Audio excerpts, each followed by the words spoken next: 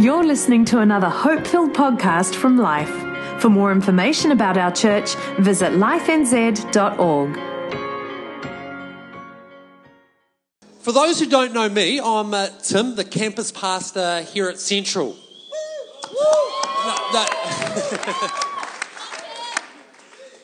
Thank you, Opal. Hey, today we are kicking off our new series called Touch Points.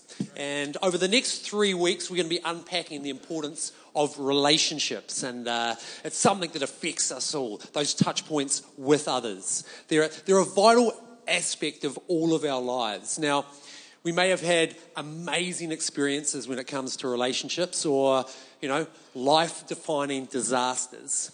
Right now, we may be in a place where we're lonely, or, we might have the most awesome people all around us. But whatever our situation is, relationships affects us all.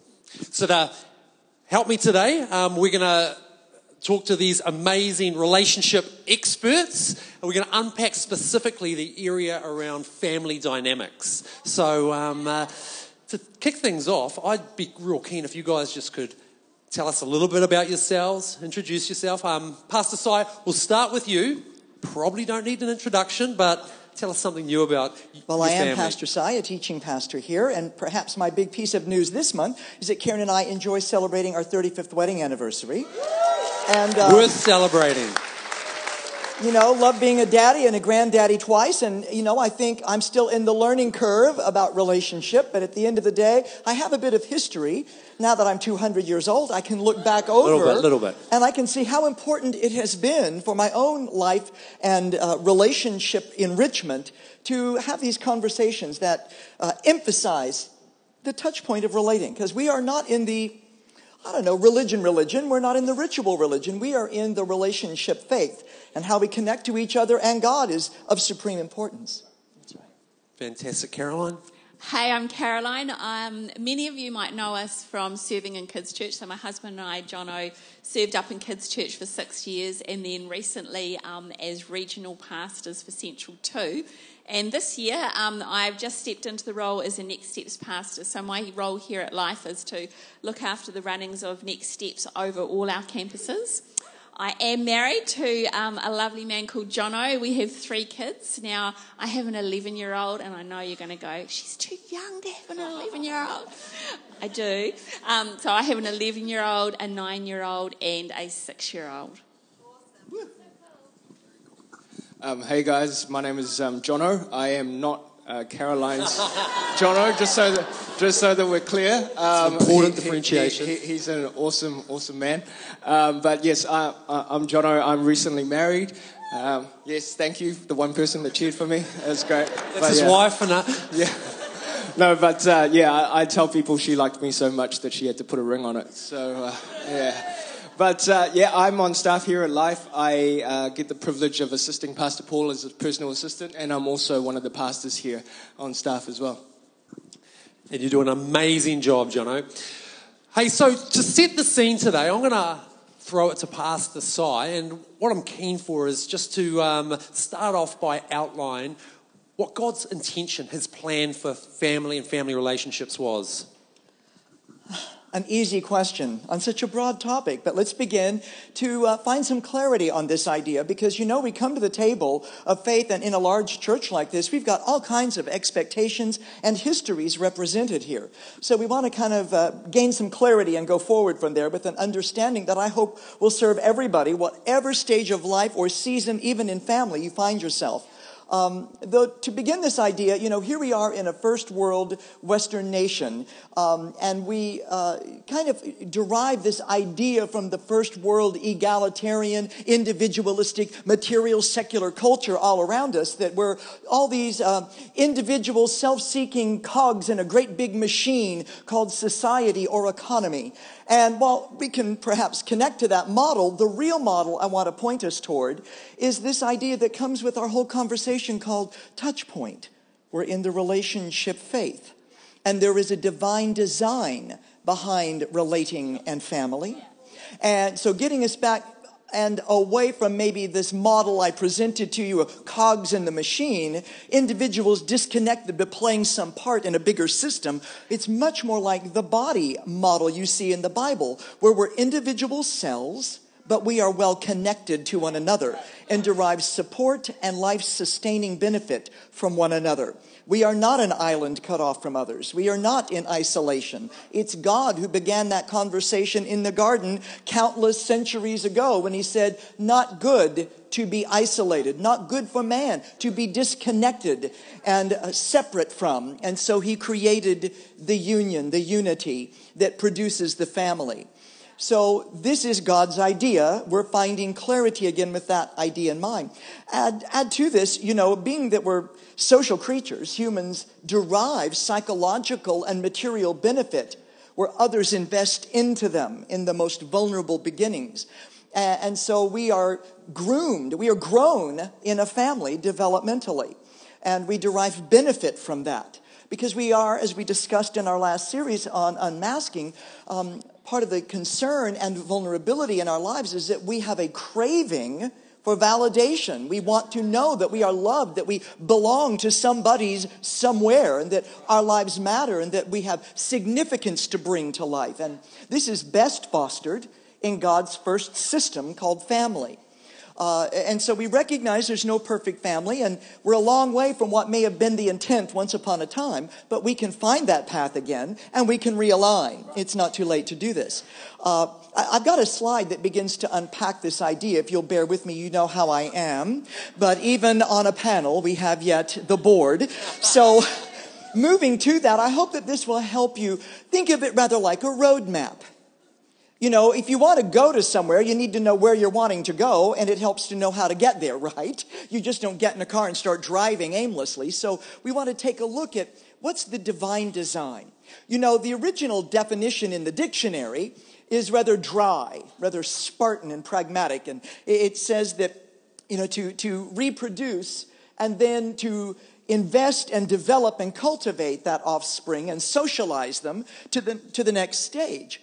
And I think that's what our body does. We reproduce cells in a living organism. Generationally, we reproduce them. We want them to be healthy, stable, to bring benefit. And so it is with the divine design of family.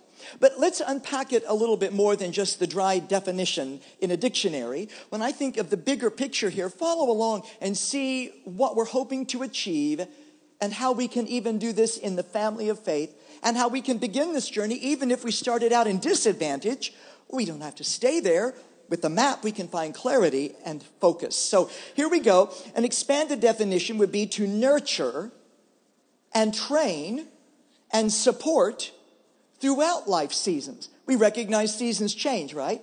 I'm in the granddaddy phase. So raising a small family as a nuclear unit isn't my season now. But I still derive benefit and support from my family bond. Because this is a conversation, that touch point is about bonds that do produce a legacy. And God has an intention in that bond. So we want to provide a nurturing, training, and supportive environment throughout life seasons, wherever you find yourself. Secondly, this is going to be achieved through intimate, close-knit relationships that involve commitment and communication. This will foster a sense of stability and well-being.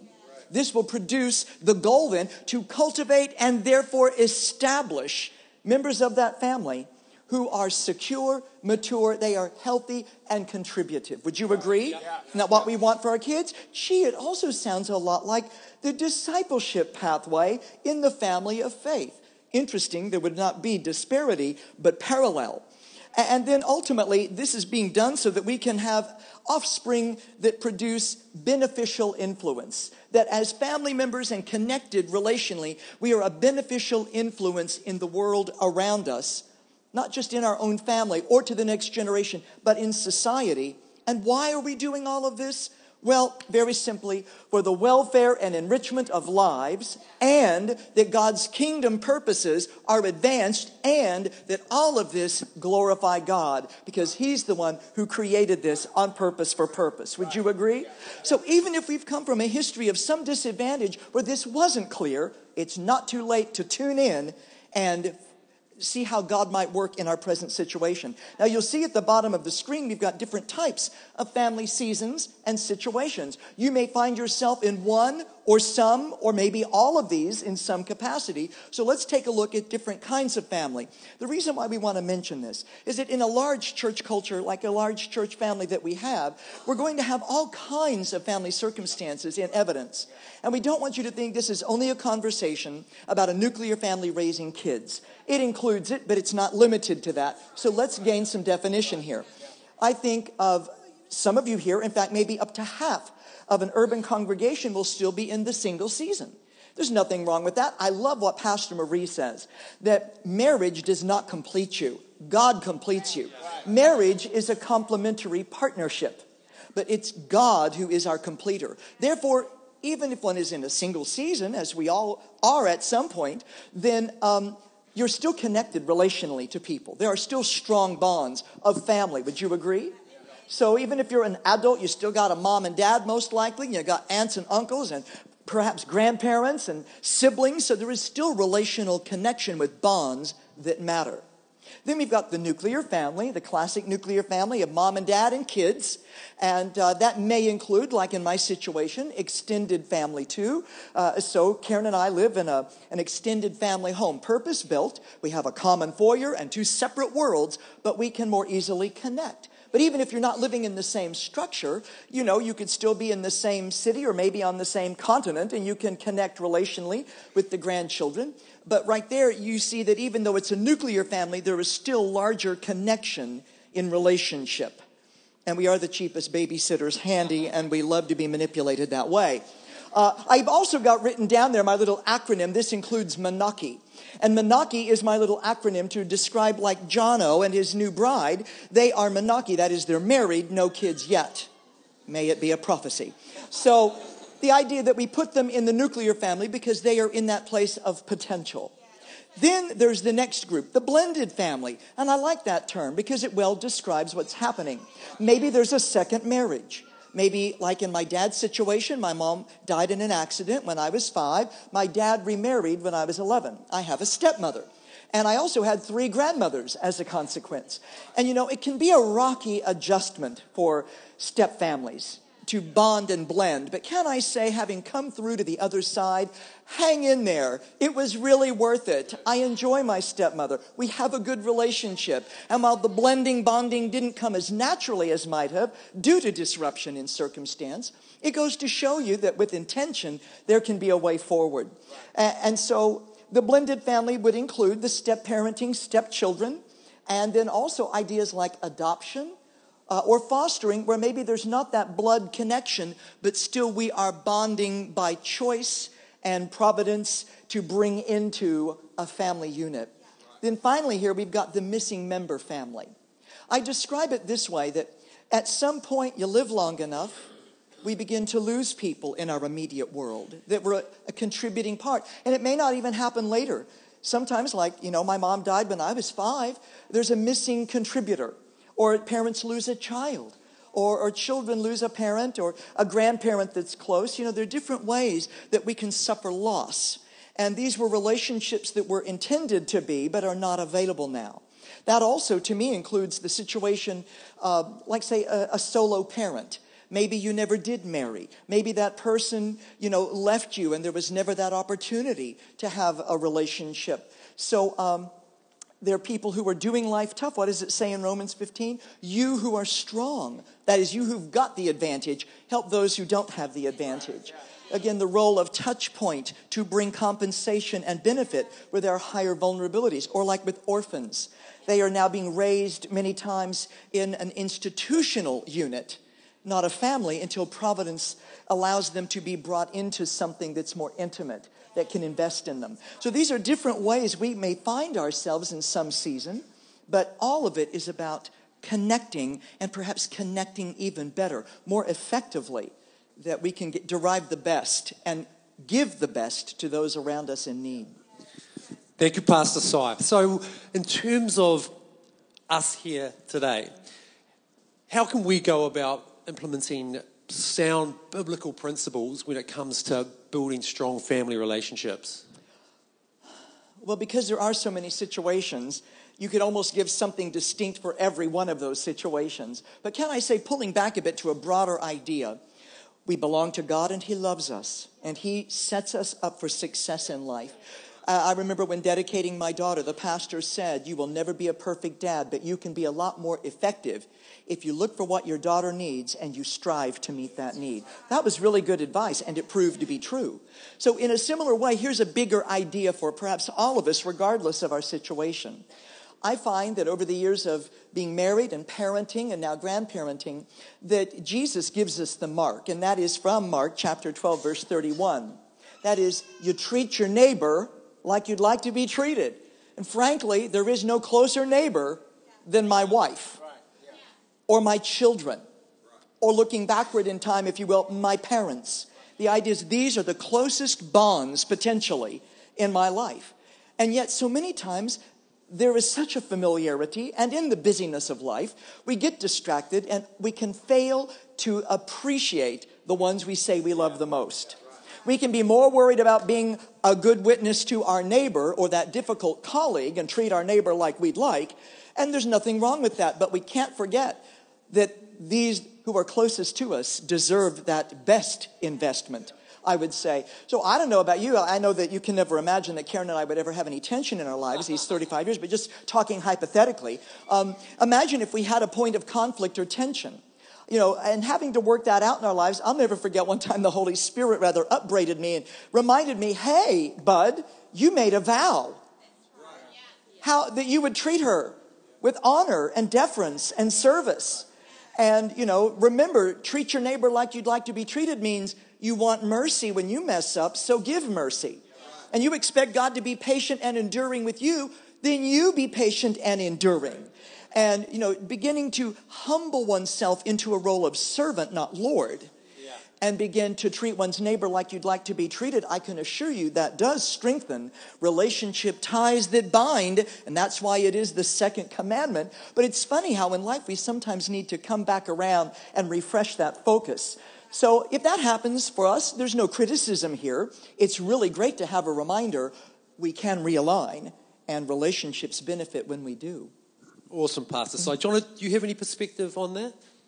Yeah, I'm being recently married, going into marriage, going through pre-marriage counseling, they emphasize that communication is key to building a successful relationship, a successful family. And a biblical principle that I go back to time and time again, both with my family, my now new family with my wife, is effective communication is about speaking the truth in love. And so making sure that it's not just truth the way I see it, the way I feel, because that's the filter, but that has to be run through the filter of love. That my wife has to know that I love her, that she can feel that first before I can speak truth about how a certain situation is. So that's a biblical principle I'm still out working. And I think that is so important for all of us, that those family relationships are the ones we, again, like Pastor Si said, can take for granted. And we skip that step of the love. We go straight to the truth, and whether that's my dad, mum, sister, it's a massive issue if we're not taking the time in terms of that journey. So I love that. Awesome piece of advice.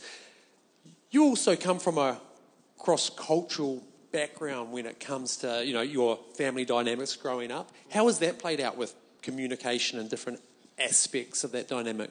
Yeah, well, in my context, my parents were immigrants from Malaysia, so I moved here when I was 7. So I grew up in a Kiwi context, whereas they had been brought up, everything that they knew was, I guess, an Asian culture, a worldview. And so growing up, that experience of having to navigate that between parents' expectations of what our relationship was going to look like versus my expectations when I had Western Kiwi friends that had a very different dynamic at home to my own. So something that I've kind of, through the fullness of time, come to realize is that kingdom culture transcends ethnic culture, that the Bible has principles of how to do family relationship that models, transcends anything else, whether it's Kiwi culture, whether it's Malaysian culture, that is the model that God has intended for us.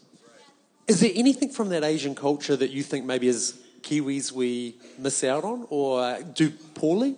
I think it's the honouring of elders. So, people that have lived a life, whether or not you agree with their decisions or not, but that they have journeyed through a process, I think that's something that sometimes growing up as a Kiwi, we're quite, I'm young, I know better, whereas in Asian culture it's kind of inbred that you make sure that you honour your elders, otherwise you find out about it. I am reasonably confident that's in Proverbs somewhere, so very biblical, very biblical. Hey, Caroline. Now, I get to work with Caroline, amazing lady, but she is the most intentional person you will ever meet. She mentioned before that she was in charge of or overseeing the rollout of Next Steps. This thing got rolled out like a military campaign. I'm telling you, it's like we were invading a country. There was just, everyone knew their task, we were on point, and if we weren't, we knew about it. And are you as intentional with your family, Caroline? I have to say, yeah, I am. So in the first service, my husband was rapidly nodding his head saying, yes, she is. I guess I'm intentional because I really, it's something that's inside of me, but I look at my past and I go, okay, I want to make some intentional changes. And when it comes to both, I guess when I look at my family, if I give you a snapshot of my upbringing, that might put into context the why behind my intentionality when it comes to making choices about what we would do within our family.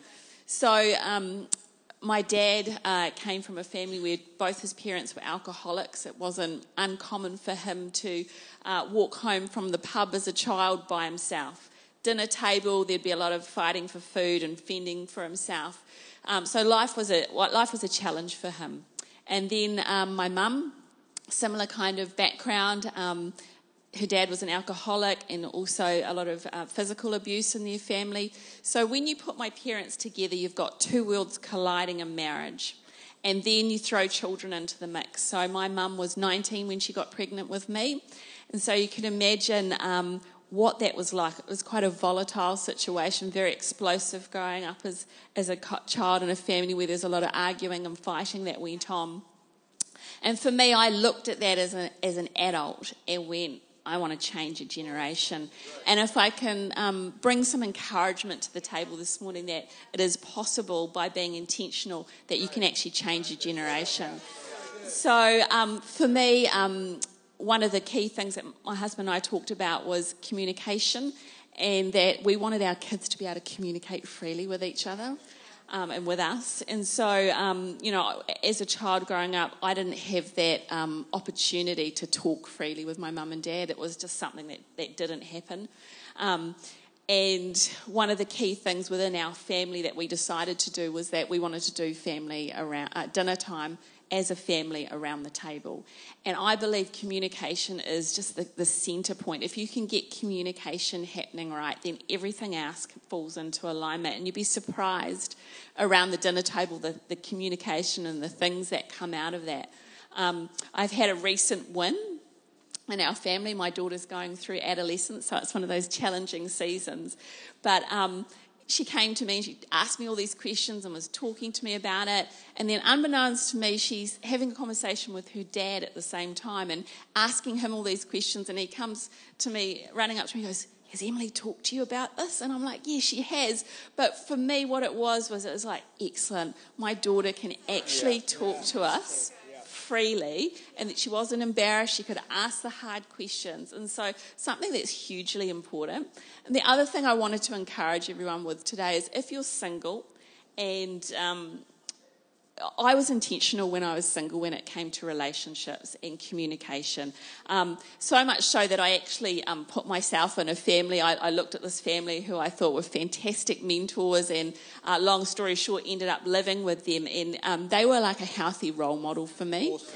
I also intentionally picked out people who I thought were awesome and were doing life in a healthy way, and sought them out and had conversations with them. And I'd encourage you, if you're single here today, that, we're talking, and sometimes in the line of family, but in the context of being single, you can do that as well. You can change a generation by just simply making that intentional choice. Yeah, I'd love to chime in and just say what I really hear. And it's worth pointing out It certainly marked and changed my life too. And it's a very important counseling truth, and that is the issue of awareness. That is, Jono, now not single but married, has come into a new awareness that requires adjustment and adapting to his new reality. Because adapting brings risk, doesn't it? It brings the potential of friction and the risk to work against relationship bonding. But instead, being aware of this, he's able to address that with an intention that encourages that communication so that his true heart is known, and that strengthens the bond. And what I love about that, too, is like in Caroline's life, where that disadvantage existed, it ended up working in your favor, not against you. So you would have said you came to the table somewhat at a deficit of knowing healthy relationship bonding. But at the end of the day, she made this kind of intentional decision. I know what I don't want, and I know what I don't like, and I know what it doesn't work. So I'm going to find what does. And therefore, she found through that intention a way forward. But it involved awareness. Sometimes before you find your solution, you have to see what you don't like and what you don't want. Well, she knew that part. And so God led her forward in finding some really practical solutions that came out of relationship communion. And I like that word communion, because communion is more than a ritual. Jesus paid a high price so that we could relate to God and one another as family. And the idea that I learned also from my own wife's family, I was a single kid from a broken home, and God brought me into a marvelous home group, a connect group, if you will. In my church, and I was in a broken relationship with my dad and stepmother, did not see them for almost 5 years. So I really needed a compensation, and God gave it in the skin of his people. And the man who was my home group leader became the best man at my wedding, and he did not sit me down and lecture me on 5 points of better living, but the way he lived as a responsible, healthy husband, father, and man after God's heart spoke volumes to me in the middle of my vacuum. So don't underestimate the way that your natural life lived can impact and echo in someone. And Karen, here I came from an only child home, a broken one, and I married one of North America's 4 functional families. My wife is one of 7 children. I married a village of, 42 immediate in-laws, and very loving, and the family meal was the ritual. Like Caroline described, a touch point that whatever the rough and tumble of the world, whatever our varied opinions, we know we love each other. We've got each other's back. We're here for one another. This is the place you get refreshed in knowing who you are and whose you are. So whatever comparing or competing or combating you've got to go out and face, this is your wellspring. From it you can spring forward into the world and face it, because here you are affirmed and nurtured and nourished. And even if you didn't get that yet in your family, we have a new Father, and we have a new family of opportunity where he says he puts those emotionally starved in the new family. More about that later. But how true it is that with that awareness and intention produces, deliberate communication and effort to make something better, that we don't have to repeat those old patterns of the past, and we can spring forward into something a lot better. Fantastic, Pastor. So I thank you. My personal experience isn't one from a brokenness. I grew up in an amazing family, had just parents that were so engaged, and grew up in a great Christian home. And I think for those of us who have been in that scenario, there's also a trap in that we can become quite insular. You can become quite inward focused.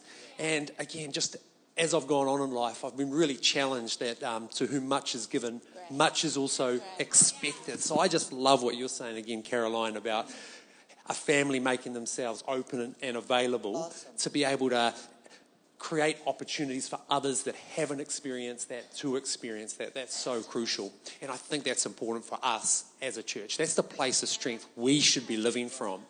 So guys, thank you so much for your wisdom today. I think we'd all agree family relationships are so important.